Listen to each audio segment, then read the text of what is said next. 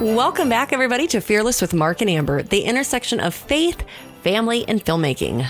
Today is December 24th. It is Christmas Eve, and we are excited, and we hope you are having a blessed holiday so far. Indeed. Merry Christmas to all, and to all a good night, and hope that your Christmas goes well. But in the meantime, we've got a Christmas special here today. Yeah, the Christmas story. Yeah. But first, I know everyone is wanting to know if I got you to watch A Christmas Carol.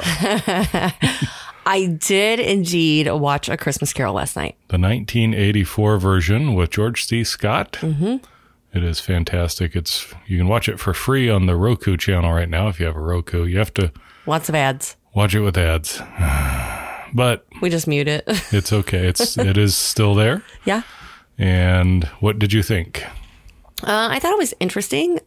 Christmas present spirit came, and there were two children under his robe, and they were called Ignorance and Want. And I thought it was just interesting. I think I picked different things up, having, working now on a project dealing with education and children, and to see that way back then and realize without knowledge, because what does he say?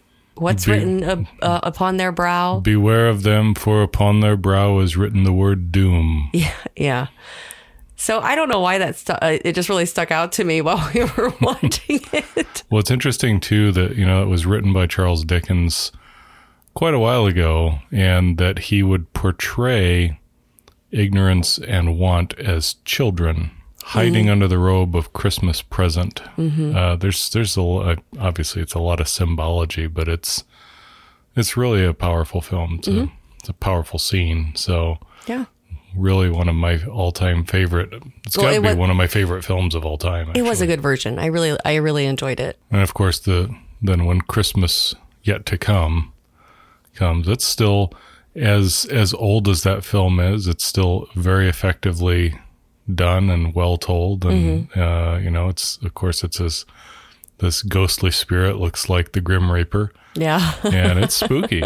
Yeah. It really is. Scared our 8-year-old. Yeah. There's no digital effects in it. It's all, real lighting effects and lots of haze, and it's a good film. So, but today we have the Christmas story from Scripture, just in case. We just thought it'd be good to go back and read it, and just to read and hear the Word of God, and just be encouraged and know what the season's really all about. And to just put aside, for just the next few minutes, just put aside all the concerns of the world and realize, listening to the story, what the season really is about. And that the Lord is not rattled by anything that's going on. We may be. I certainly am. But it doesn't rattle the Lord. He knows exactly what's going on. And this is, the Lord sets kings in place, and he takes kings down, and he will not be thrown off by the plans of the wicked. No. So in the meantime, let's hear the Christmas story. That's right. So we're going to read from Luke chapter 1, if you have your Bible, and we're going to go to Luke 1:26 to start. And you're reading from the NIV. Yep. In the 6th month, God sent the angel Gabriel to Nazareth, a town in Galilee, to a virgin pledged to be married to a man named Joseph, a descendant of David. The virgin's name was Mary. The angel went to her and said, "Greetings to you who are highly favored. The Lord is with you." Mary was greatly troubled at his words and wondered what kind of greeting this might be. But the angel said to her, "Do not be afraid, Mary. You have found favor with God. You will be with child and give birth to a son, and you are to give him the name Jesus. He will be great and will be called the Son of the Most High. The Lord God will give him the throne of his father David, and he will reign over the house of Jacob forever. His kingdom will never end." "How will this be?" Mary asked the angel, "since I am a virgin?" The angel answered, The Holy Spirit will come upon you, and the power of the Most High will overshadow you. So the Holy One to be born will be called the Son of God. Even Elizabeth, your relative, is going to have a child in her old age, and she who was said to be barren is in her 6th month, for nothing is impossible with God. I am the Lord's servant, Mary answered. May it be to me as you have said. Then the angel left her. Thoughts? I just can't imagine.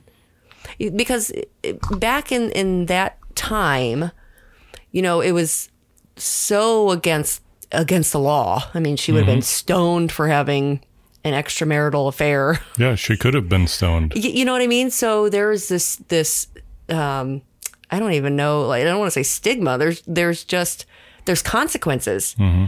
And to just fully trust and obey that God is sovereign and in control, and you're going to do whatever it is to be obedient to the Lord. I've always thought it's interesting that this is such a great example of how the Lord takes a situation that to men appears to be a shameful thing. And the Lord takes that which to our ignorance appears shameful and then reveals his plan through it. It was a shameful thing from the outside perspective that she's betrothed, she's engaged to Joseph, and she is pregnant. Right. And at that time, there was no sex before marriage. It was a pure marriage bed. It was a shameful thing. If that were to happen, it would be shameful for both of them. And so, I also have to point out that how necessary it is for the Bible to make the point that Jesus was born of royal lineage.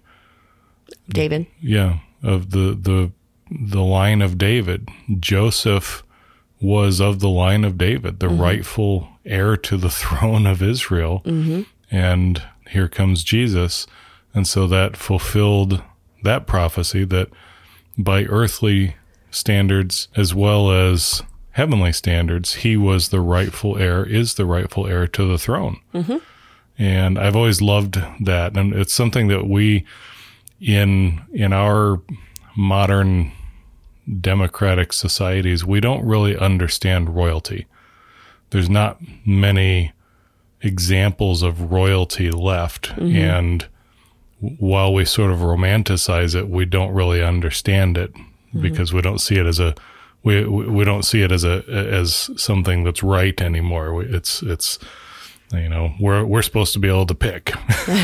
Right. We kind of reject this notion of being heir to the throne. But it's a very real thing. So I've always loved that. So, okay. So there are things that happen in between because Mary visits Elizabeth, and then it goes on where John the Baptist is born and will be making a way for Jesus, and Zechariah's prophecy. But then we get over to chapter 2 in Luke, and Jesus is born in Bethlehem. So I'm reading Luke 2, 1 through 20? Yeah. All right. In those days, Caesar Augustus issued a decree that a census should be taken of the entire Roman world. This was the first census that took place while Quirinius was governor of Syria, and everyone went to his own town to register. So Joseph also went up from the town of Nazareth in Galilee to Judea, to Bethlehem, the town of David, because he belonged to the house and line of David. There it is emphasized again. He went there to register with Mary, who was pledged to be married to him and was expecting a child. While they were there, the time came for the baby to be born. And she gave birth to her firstborn, a son. She wrapped him in cloths and placed him in a manger, because there was no room for them in the inn. Wait, can we just... Yes. And I think it's interesting that in verse 2, it says, this was the first census that took place. And it's interesting because I remember listening to John MacArthur, and he talks about just how God uses so many different things to fulfill his purposes. Mm-hmm. So Joseph had to come back to Bethlehem for the census. I mean, the Lord could have had it happen any way, but here's the first census that they have to participate in. And it would be so easy for you to just say, imagine she's pregnant. She's a teenager, mind you, pregnant. They have no money, but now you have to travel back to your homeland. By camel? And you're or 9 months pregnant? Or on a donkey yeah. Oh my goodness. Camels were expensive. Donkey, a donkey was, kind of the economy car of the age. You would either walk or ride a donkey. Horses and camels were a luxury. Okay, go ahead. But, and we should point out too, that in between this and what we read first, an angel came to Joseph and told him it's okay. Right. And explained to Joseph, you are to take her as your wife. The child that she is bearing is of the Holy Spirit. Mm-hmm. And because Joseph, being an honorable man, was going to take care of this quietly. He wasn't raging and saying, I'm going to have her put to death, but he was going to take care of this quietly. And the angel told him, no, this is how it's supposed to be. Mm-hmm. All right, so verse 8 then. Mm-hmm. And there were shepherds living out in the fields nearby, keeping watch over their flocks at night. An angel of the Lord appeared to them, and the glory of the Lord shone around them, and they were terrified. But the angel said to them, do not be afraid. I bring you good news of great joy that will be for all the people. Let me just pause there for a second. And I know that this has been said many times, but I have to say it again. You notice that the angels, who did the angels come to? The shepherds out in their fields, very the poor of society. Mm-hmm. The angels didn't appear to King Herod. They didn't appear in Caesar's palace. Right. They didn't go to the head of the government. They came to the people because that's who Christ came for the common man. Verse 11, today in the town of David, a Savior has been born to you. He is Christ the Lord. This will be a sign to you.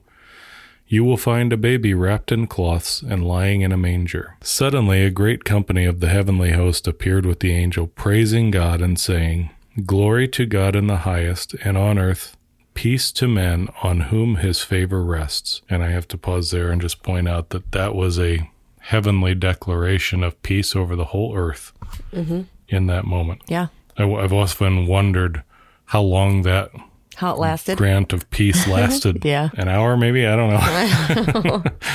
know. Because that is a heavenly declaration. And on earth, peace to men on whom his favor rests. When the angels had left them and gone into heaven, the shepherds said to one another, Let's go to Bethlehem and see this thing that has happened, which the Lord has told us about. So they hurried off and found Mary and Joseph and the baby, who was lying in the manger. When they had seen him, they spread the word concerning what had been told them about this child, and all who heard it were amazed at what the shepherds said to them. But Mary treasured up all these things and pondered them in her heart. The shepherds returned, glorifying and praising God for all the things they had heard and seen, which were just as they had been told. No discrepancies there. Nope. Just as they had been told.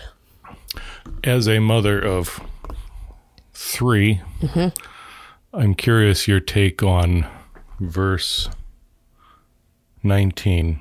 Mary treasured up all these things and pondered them in her heart. What does that mean to you as a mom? Well, my children are not the savior of the world. No.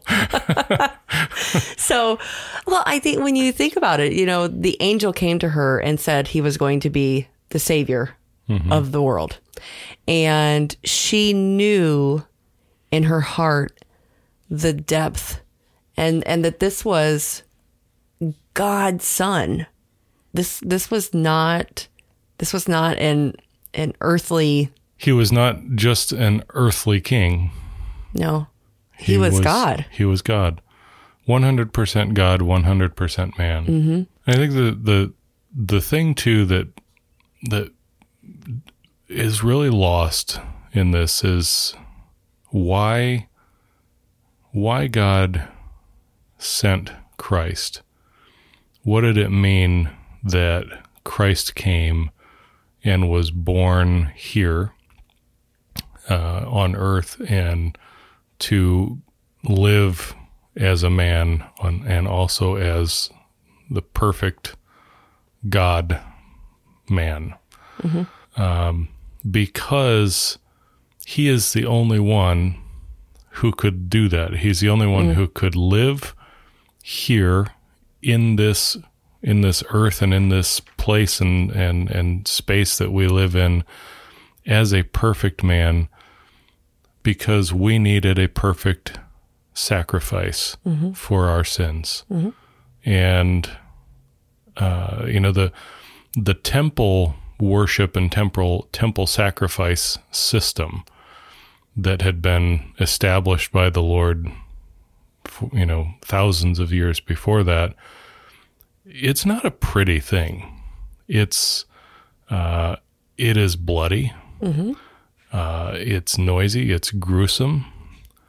And that's the point. The reason why the Lord demanded sacrifice, when you read what animal sacrifice was there, even there in the temple of Israel, it's bloody. It's gruesome.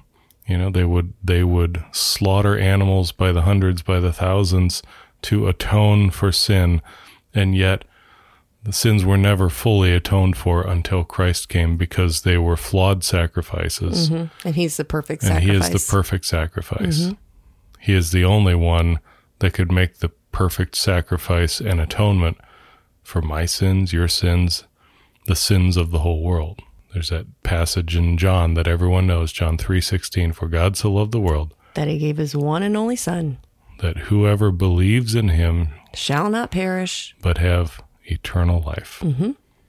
And that's what Christmas is all about. That's what the birth of Christ is. God sent his Son into the world so that anyone who calls on his name can be saved. Mm-hmm. And we've talked about that over and over and over again, but that is what Christmas is about. Mm-hmm. Well, you guys, thank you for joining us today on this Christmas Eve. We hope you have a wonderfully blessed Christmas, whether it be just with you or with family or however you're celebrating today. We want you to know that we are thinking about you. We have prayed for you as our listener, and we just are so thankful that you are here. And we pray that you know the Lord Jesus Christ as your Lord and Savior. Merry Christmas, you guys. Merry Christmas.